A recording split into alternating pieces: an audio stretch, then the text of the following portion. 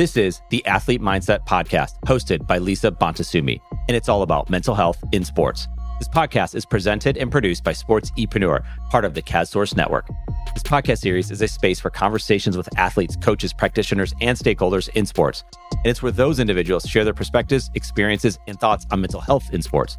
I am Eric Kasimov, the founder of CASSource and the creator of Sports-epreneur, and we're hosting the Athlete Mindset Podcast on this platform as I deeply believe these conversations are essential and deserve to be prioritized. If you would like to be featured on this show or one of our many other shows, or if you are looking to create your own content, please reach out to us. You can find us at sportse.io, or you can connect with me on LinkedIn or Twitter. Lisa Bontasumi is a psychotherapist and mental performance consultant to high-performing athletes at the youth, collegiate, and professional levels. She's the first ever mental health and performance coach for Oakland Roots SC, a men's professional soccer team in the USL. Lisa is the founder and CEO of Ath Mindset, and she's the host of this podcast, Athlete Mindset.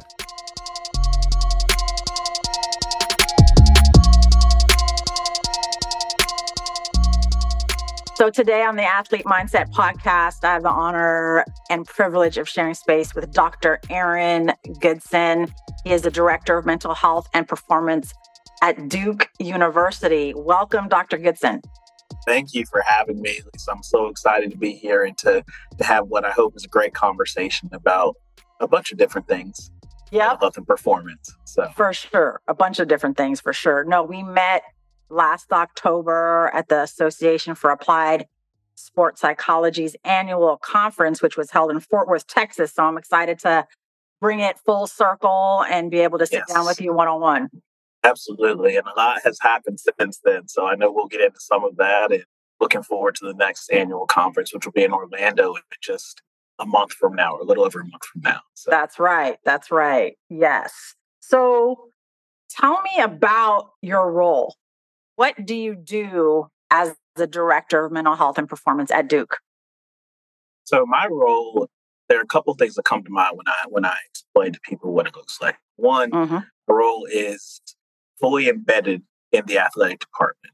And the reason I think it's significant and it's important to mention that is that when we think about the different ways to provide support for student athletes, collegiate student athletes, you don't have to use one particular pathway. So when I say that, I think about folks that do the mental health and performance work, and they may be in private practice and contracted into the athletic department, whether it be for the entire department or for a specific team or through the Department of Sports Medicine. I also think about individuals that work in a different entity on campus, maybe the counseling center, the university counseling center, and have a liaison that splits time or makes sure that their presence is known and visible in athletics. And then you have this model of being embedded. And I think being embedded in athletics provides so much more information and so much more visibility to help normalize help seeking among student athletes. So in my role, I, again, embedded in the athletic department, provide both clinical mental health counseling support and sport performance psychology support to student athletes. At Duke, we are fortunate to have a staff of 4, which is not always the case in places. But when you have staff members, you are able to assign a staff member to be a point person, or a number of staff members to be point people for maybe your larger roster teams, so that every team, student athletes, coaches, support staff know, hey, this is our point person if we want to facilitate a referral for a student athlete, if we have concern about a student athlete, or if we, want to do some consultation about how we can best support in our roles, even though we're not the mental health or sport performance site provider. And so even though each team has a point person, student athletes are free to see whoever they want to see, because the most important thing is that they feel like there's a good fit and build that therapeutic alliance with whoever they are in front of. Some student athletes feel that, talking to a point person for their team, who they may see around at practices, who they may see at competitions, feels a little bit too close. And not that they don't trust that person, but that there is some benefit to talk to somebody that may have a fresher perspective or a little bit more distance. And so I say all of that to come back to the initial question of, I am over that. right? And so, in having two assistant directors that work alongside me, I'm managing that. I'm having conversations with coaches if there are students of concerns, with athletic trainers, academic support staff, with strength and conditioning coaches, with the people that comprise what we call an interdisciplinary care team, in addition to provide those individual services as well as those team sessions. So my favorite quote is that there's no such thing as a typical day in college athletics. And being in the role of director, I think I definitely get to experience that, not only from some of the administrative and oversight management piece, but also getting to provide those services individually and in a group format as well. All I have to say is let's go after all that. I mean, I think there's so much that you just shared. And so I want to pull some salient points that I heard. I mean, there's probably some I'm going to miss for sure, but want to highlight it. The piece about fully embedded, as you said, is unique, is not usual, is, I believe, it should be the path everybody takes, that it's embedded in part of what happens. I think that there's something special about Duke that is committed to that. Can you speak to that? Why would Duke do this? I mean, there are so many other universities and colleges throughout our nation that do maybe start with or try the consultants. That's what Ath Mindset is all about. We come in and make contracts with different universities and colleges who have not yet or don't know how or don't have the resources to have a fully embedded department like yours. What is it about Duke that allows that to happen? I think that it shows the commitment that the athletic department has to the overall mental health and wellness of their student athletes. I think part of that is not only Duke athletic department culture, but also being a part of a larger system, a larger, well-known, world-renowned medical system, the medical campus, and being in that footprint. There is kind of the expectation of why wouldn't we do it this way, or why wouldn't we do it in a way that is considered to be among the best way to do it. And I think really kudos to the administration in thinking about my direct report, who's the assistant athletic director for student athlete wellness, and oversees even my role as director of mental health and performance. Him coming in 6 years ago now, and I think starting this because it is something that existed at other institutions, and it became clear that if we really want to align with what we say about valuing ensuring our student athletes have access to support in what we feel like is the best way, then let's look into this. And so Sean Zeppelin is his name, my direct report came to Duke, and from there has been able to help build to add one staff member turned to a staff member and a postdoc.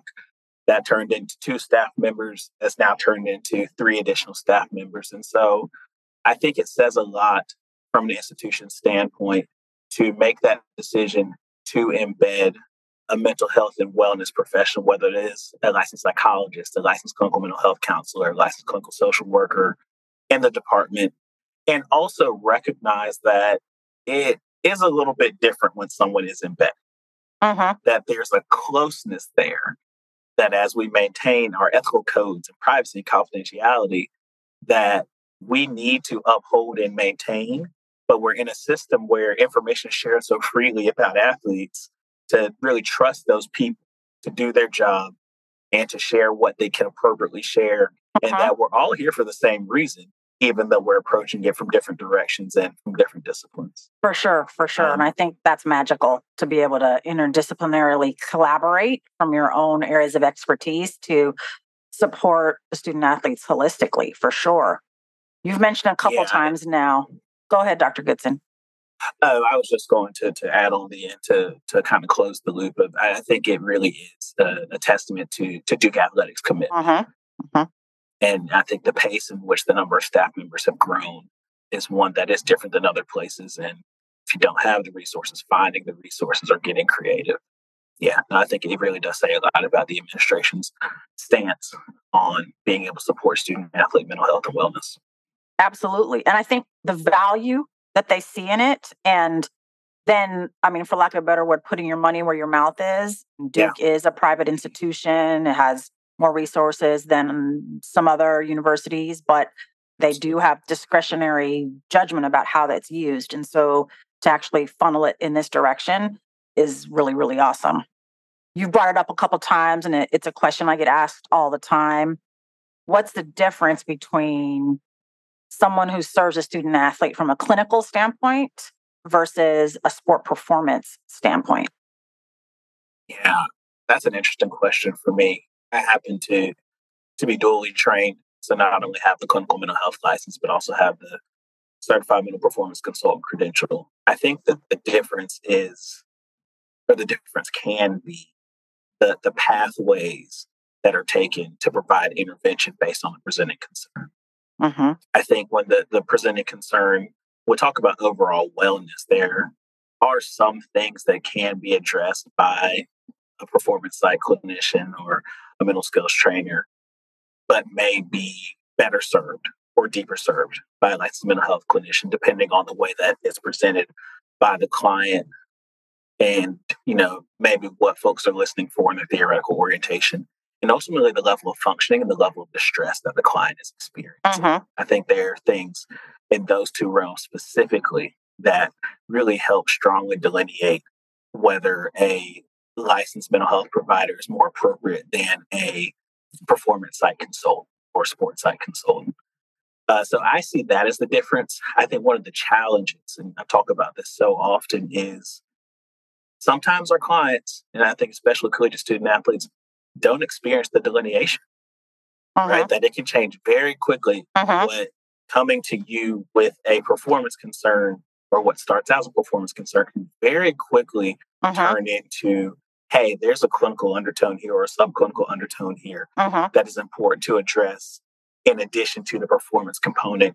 And in the same token, there can be really strong subclinical and clinical concerns that are impacting performance, but a performance intervention can address the performance, but may not necessarily fully address the well-being and the functioning outside of sport or in addition to sport. And so I think that there is a line. The line is a bit blurry sometimes. I think especially the context in which your athletes are competing really helps, or doesn't help, keeps that line blurry or really just speaks to how those things can change. And so depending on what the presenting concern is, I think depending on your background and training and your scope of practice and your competency, that's going to influence then what intervention you put forth for the client to be able to utilize and to try out. So I see that as the difference. I hope that wasn't too convoluted of an explanation, but that's where the line is.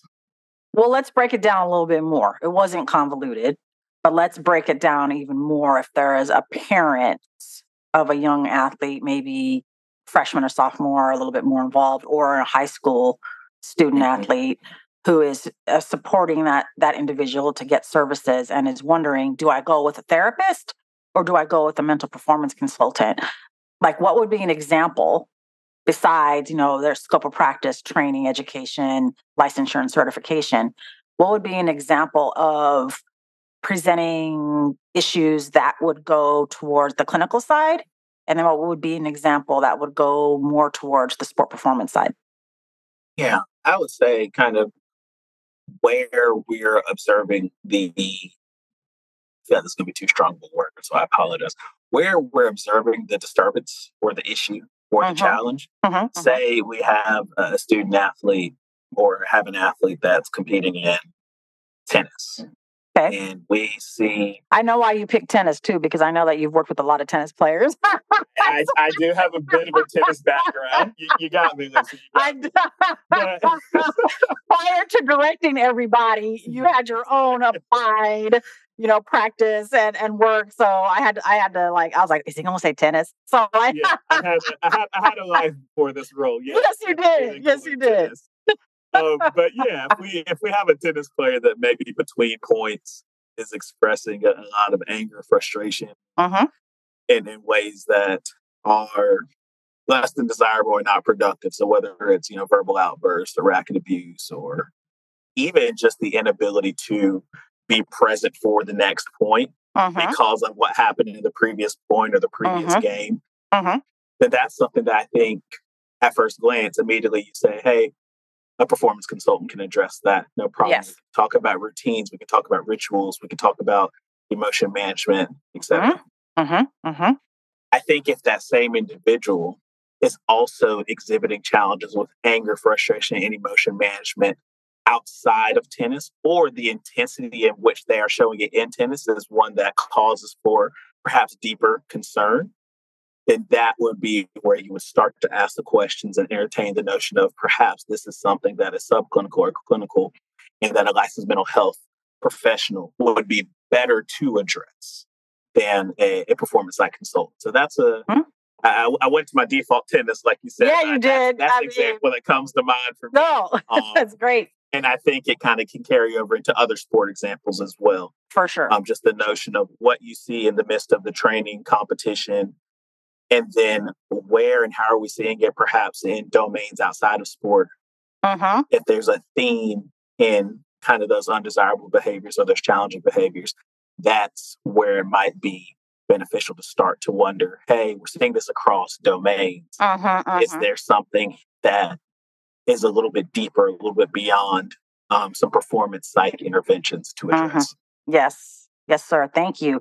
And when Dr. Goodson is speaking about domains, he's talking about not just the sporting environment, but in your relationships, in school, in jobs potentially, but other areas and domains of life that could be impacted by that set of thinking, emotions, or behavior. So I appreciate that breakdown. So let's talk about that. You started practicing as applied practitioner back in the day before ascending to a director, right? Like, Yes. let's talk about that. And where does your interest lie in this? How did this all come about?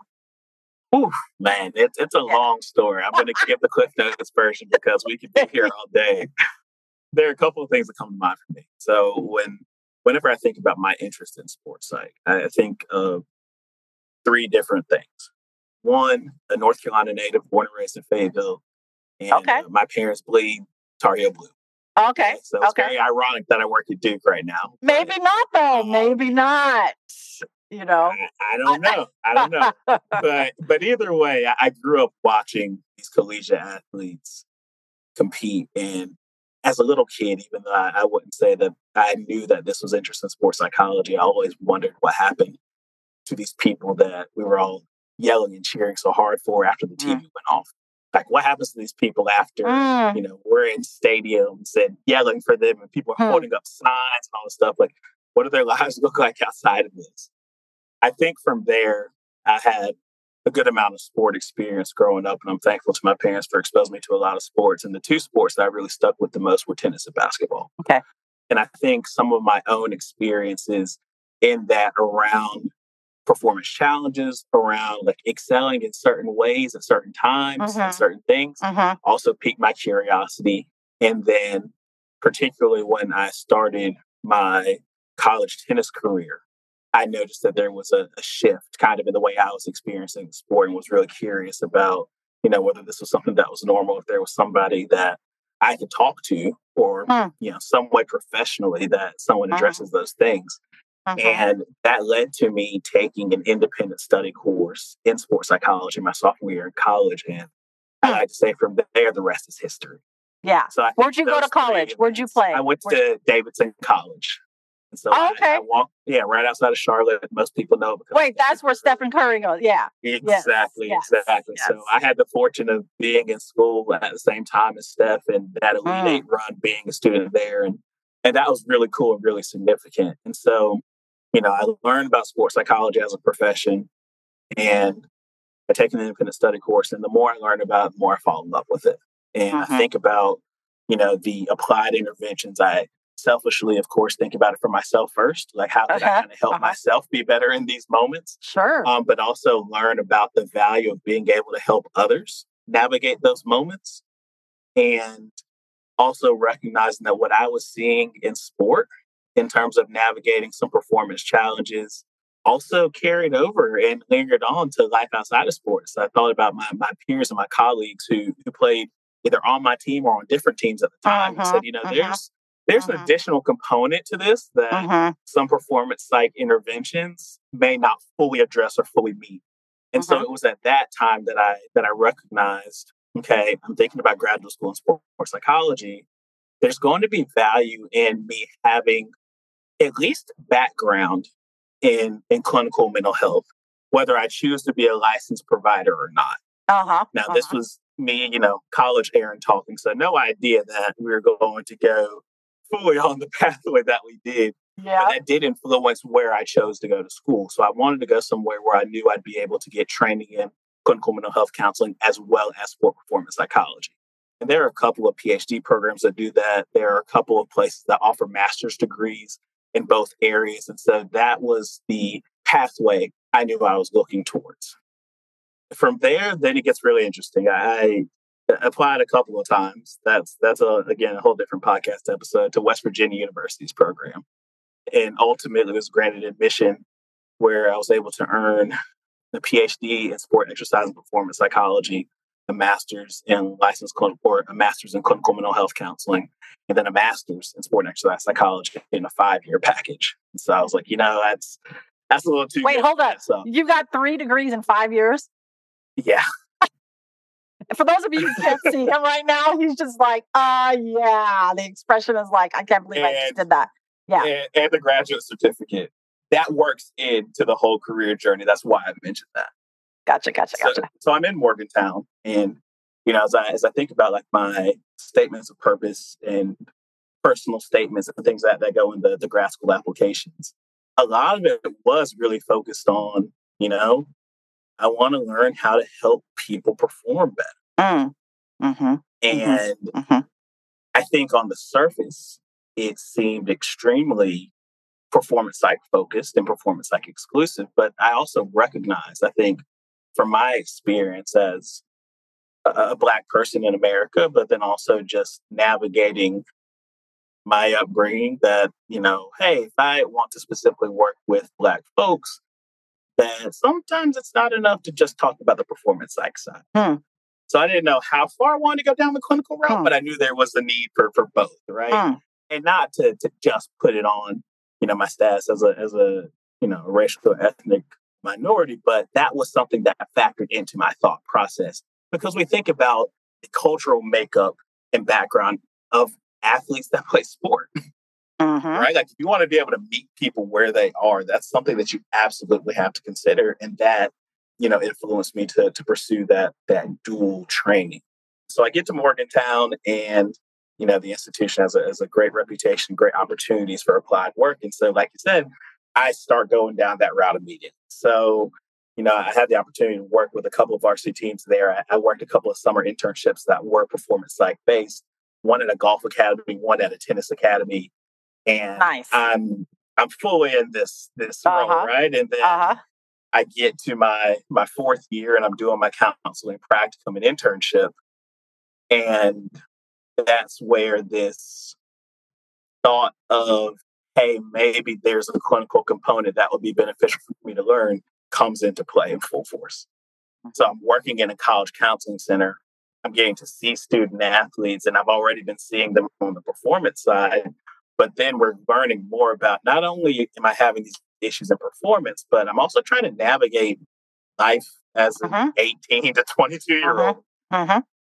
And it was an interesting experience. And I also got to work at a small school just south of WVU for my practicum and internship. And then at the same time, the requirement of the program was to be teaching sports sociology and sports psychology. And I realized how much I enjoyed teaching.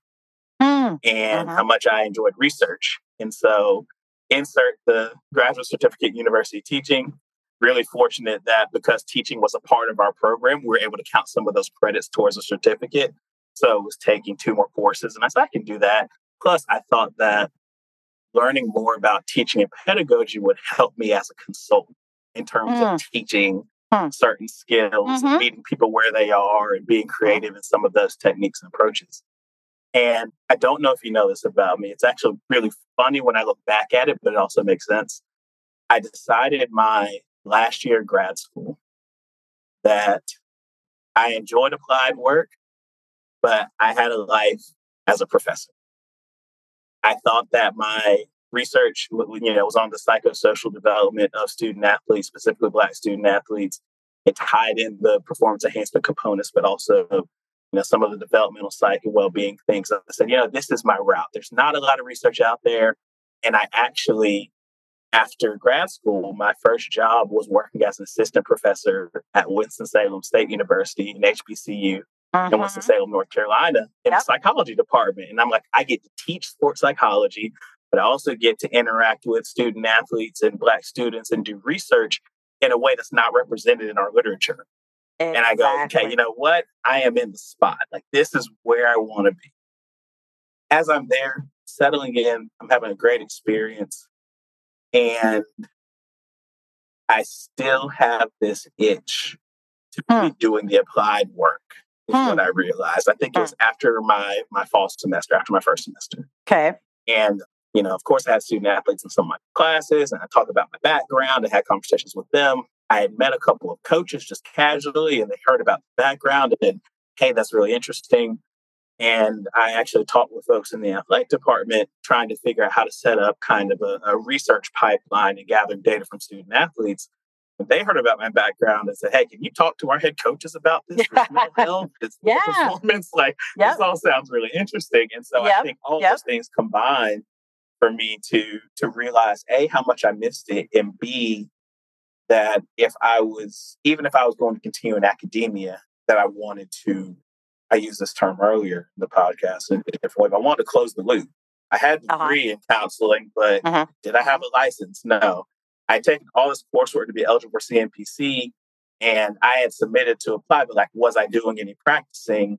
Not necessarily, but I wanted to be able to do so. And, I share that because about halfway through my spring semester at Winston-Salem State and thinking about this itch and this nudge, we also happened to see one of the booms in jobs in collegiate athletic departments. And so we're seeing these posts come out, and I'm stuck because I see myself in this place that I can see a pathway. I think can do really good work. And I also see an opportunity to get some great experience going back to doing some of the applied work, being in front of student athletes, teams, coaches. And I took a chance and applied a couple of places. And you remember meeting Angel Brutus in October as well. Yes. She and I have a great working relationship as students coming through but she was at Mississippi State. And so I applied there. I actually told her I wasn't going to apply 2 or 3 times. I was like, I'm in North Carolina. I'm at home. I'm good. And she was like, cool, no problem. I understand. And, something just changed. And I applied and I went down there for the interview and was fortunate that they offered me the job because I didn't look back. So when I got to state, I came in as the assistant director of counseling and sports psychology. And I think one of the things that really maximized my experience and influenced my trajectory was that while they had found ways to provide services to student athletes at Mississippi State, they had not had an embedded department until Angel came. And so it was not only for me being embedded in providing services to student athletes and teams, it was how do you structure this administratively in a department and help navigate all of those pieces that I mentioned earlier that are part of the interdisciplinary care team and just general support staff. And that, I often tell people, was single-handedly the most important professional experience of my life. And I say that because that is what allowed me to move into this direction of being able to be a director, where I actually was able to serve as the assistant athletic director for counseling and sports psychology my last year at Mississippi State. And then in my transition to Duke, I think that is what has helped me be in position and to be seen as someone who could serve as director of mental health and performance. So that was the Cliff Notes version of the story. But that's believe it or not. Yeah, believe it or not. I was looking at the clock and I was like, I'm still talking. This is a long time. But all of that is what led to being able to kind of be in this director space. For sure. And it is that combination of not only providing the services, but also knowing how to work within the system, navigate others while still remaining ethical and providing good quality work to the clients that you serve. So that's the short version of my story and kind of how I got here. No, thank you. Thank you for sharing. I mean, I think it is so important to hear your story so that others, as they think about how they can be involved in supporting athletes and their mental health and performance, I think is really, really important to be able to see someone and hear someone doing it, the steps you've taken to do it, representing men, representing Black men in the profession is important. And the twists and turns that you took, the acknowledgement of the itches and then responding to that and pivoting and going here and going there. And I think that that's also important, that people can change their minds. People can listen to themselves, right? And act accordingly and move in that direction. Nothing's permanent. There's, if you follow your heart, if you follow, and identify your purpose, you can't go wrong. And I think in your process, you were figuring that out and made decisions. Absolutely. And it's super inspiring and powerful. And I just really thank you for sharing it. Absolutely. No, it definitely, I think everything you said hits the nail on the head. You change your mind. There's a good friend of mine that talks about no decision is permanent. Doesn't mean that you experience consequences from changing your mind. However, no decision is permanent. And I think that really helped and has continued to help me as I've weighed different options and considerations on now this side of my journey and being in an applied role and now even director roles and administrative roles. Totally. And I think, myself as a parent also being able to parent in that way, my eldest being a student athlete in high school right now, like, girl, you don't have to be stuck to that and then follow it because you said you were going to. That doesn't mean you don't keep your word. That doesn't mean you're, kind of back and forth in a casual way. No, it's a checking in. It's a process of reflection and building that self-awareness to make that decision and to be able to articulate why you are moving in this other way. And I think that's an important lesson for all human beings, whether they play sports or not, especially those of us brown and Black folks who often don't get grace when we do those things. So I want to make sure we talk about that. The stigma that is universal around talking about athletes in mental health, but there's a deeper stigma in my experience of brown and Black individuals, men, women, or other gender identified individuals around how we can talk about it, how we can support them in talking about it. What have you seen in your work and the work of your colleagues that you oversee are some important points and ways that we can continue to normalize and destigmatize, especially for the brown and Black student athlete? Absolutely. I think one of the things that comes to mind for me is with brown and Black student athletes, I think also just the dynamic of client and clinician relationship that we've got to be sure, we often do, but we've got to be sure to stay client-centered and recognize how much of an expert these people are on their own experience. And I think that we can have an idea of some of the presenting concerns. We can have an idea of the direction we want to go.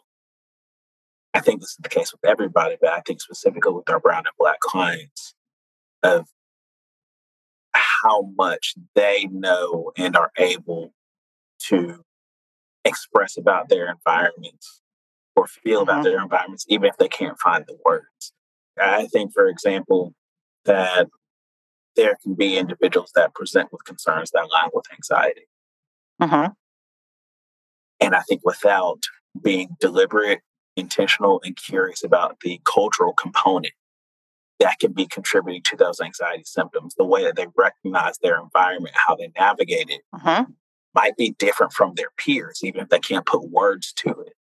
To believe that, to find different ways to allow them to express that. If they can't put it into the most clear words, is there a story? Is there a movie? Is there a character that they resonate with, and they resonate with them because they see themselves in them as they navigate their own experience? Again, I think that's an intervention for everybody, but I think the cultural component and thinking about our brown and Black student athletes, it's extra important. And I think that the notion of cultural trust and cultural mistrust and allowing that to be appropriate, that there are some clients that would just prefer to talk to somebody that looks more like them, and that it's not personal, right? And that it's not, you're not good enough, or, and I'm speaking now, thinking about like colleagues I've worked with and how these conversations have come up. And that if someone struggles to articulate that preference, or someone's not responsive to reaching out, that's not written off as, oh, they're just not interested. Right. There could be so many other components, as you mentioned, to consider when we talk about normalizing the experience of Black and brown folks that they often don't get the benefit of the doubt for. And I think it leaves space for us to ask questions about what therapy looks like in a traditional sense and how we're trained to do it, and where does it need to be modified appropriately to meet people with these identities where they are, even down to the style of conversation in the room, right? Where, things don't have to be as structured. If I ask about things a certain way and I get this response, do I assume it means this, or do I stay curious and ask them about it? Am I okay with either it looking differently or taking a little bit longer to build rapport, right? Because of what may exist or the history with, or whatever it might be. Those are things that come to mind for myself, but also for, not only the staff that I oversee, but colleagues that are working in the space when we have these conversations about meeting Black and brown student athletes, and how you may need to make adjustments to the way that you approach, meet, and support them as compared to the non-Black and brown student athletes. I appreciate it. You're making me reflect on another very, very influential and empowering Black female, aside from Dr. Angel Brutus, is Dr. Kenza Gunter. I consider her a friend and a mentor. And she and I have had discussions about, a brown and Black practitioner, whether they're a clinician or sport performance consultant, working with the Black and brown student athlete or athlete, versus a white identified practitioner working with a Black or brown student athlete or athlete. What would be the different considerations between those two? Because, and we've talked about earlier here, the therapeutic alliance and that relationship is so essential for any progress in any direction to be happening. That sense of trust, relatability is key. How do you think it's different for the white practitioner working with the Black and brown student athlete? It's hard to put into words, but a couple of things that come to mind for me are, I think sometimes there's a space between what we're taught and how to interact with Black and brown individuals and what the space necessitates. And I think sometimes I've seen white clinicians have concern about going away from what was taught, or sticking too much to what was taught, and not just being another human in the room. And recognizing the context of that this person may be bringing in, or will be bringing in, their own set of thoughts and experiences about working with the white clinician. They're going to be bringing in their own set of thoughts and experiences about therapy. They're going to be bringing in their own thoughts and experiences about vulnerability and opening up. And that is something that I have seen Black and brown clinicians be able to meet Black and brown clients on in a different way. I think it's important to note that doesn't necessarily mean just because I'm Black and have a Black client means that we're going to click instantly. That's right. Everyone knows that it's not always the case, right? It doesn't mean that, but I think that's right. I think that's the difference. It is just the notion of there's space to remember what the book says, remember what trainings say, and there's also space to kind of just be a human and freestyle it in a way that is appropriate, in a way that isn't off-putting. And I think that happens differently for Black and brown clinicians than white clinicians. I think there's also, when I think about Black and brown clinicians, the different challenges I've seen sometimes It goes back to what I mentioned earlier about sometimes assumptions, right? And so Black and brown clinicians being sure and being careful to not think just because, okay, cool, like you're Black, I'm Black, or, I'm brown, you're brown. Cool, we get it, right? Right. Understand. Yep. Because even though there is a significant portion of cultural overlap, I've seen missteps happen based on assumptions. Assumptions from the client, but also assumptions from the clinician. So that those are all important things to consider, how I've seen them play out and how I've even experienced them in some ways. No, super valuable. I mean, yeah, I think you were talking with Kenza before this or something, because that's exactly what she would say. And what I've learned to sort of internalize and consider. I mean, again, just because you're a Black and brown clinician doesn't mean the Black and brown student athlete's going to choose you to work with. And I think that's the important part. It's the choice. It's the choice of a student athlete based on whatever. And we don't need to be concerned about why. If that's where they feel comfortable, that's where they feel comfortable. If you're going to, do good work with this person over here, not the person I thought, but that's the person you want, then let's go do it, Exactly. and have that humanity. And again, too, that white clinicians or practitioners, mental performance consultants could have experiences with brown and Black people that inform them around not coming in based on assumptions and stereotypes, because they have their own lived or sporting experience as well that brings them into the space in a different way. And I think in the end, it's having these open conversations, right? Like with your student athlete, your client, how does it feel that we share these differences and that we share these similarities, and be able to explore that and fine tune that trust? I think in my experience, when those conversations are brought up and initiated by the clinician, the one who actually has more power in the room, no matter what race or gender, it actually brings a sense of relief and openness that the student athlete didn't have to be the one bringing it up. Absolutely. And so I think that there's so many ways to go about it, but at the same time, some important things to consider around the history of brown and Black folks and mental health and what they were taught, what they weren't taught, the messages, socioeconomics comes into role. There's so many things. But in your experience and in thinking a little bit about the future, where do you think it lies with mental health in sports? What would be a sign of success that we're moving in the right direction when it comes to supporting the well-being of our student athletes and those who serve them?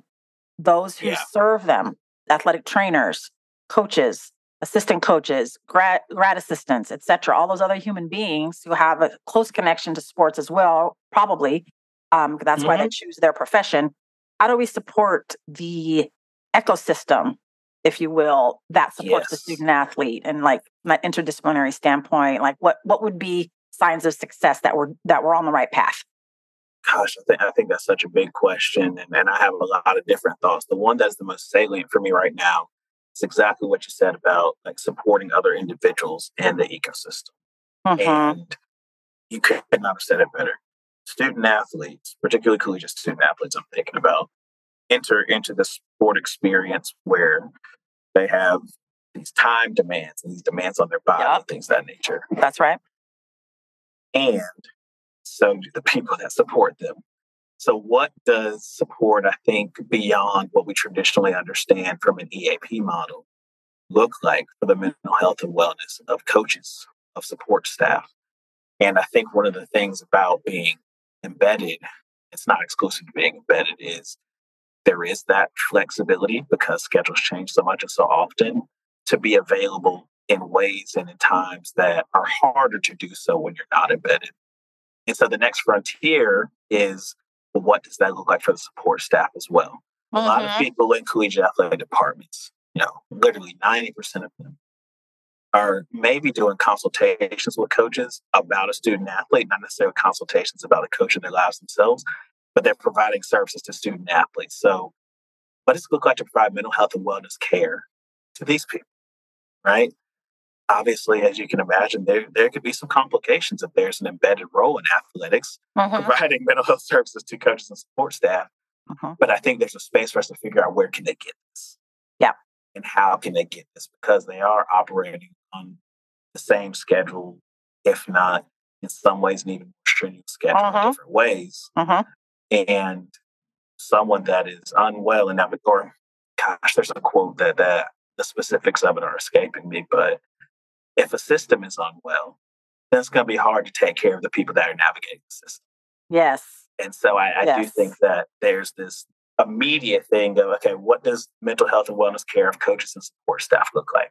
That is probably the most immediate frontier. And I think the more that we are able to integrate that into what is continuing to grow for athlete mental health and wellness care, then we'll be going in a good direction. I love it. I love it.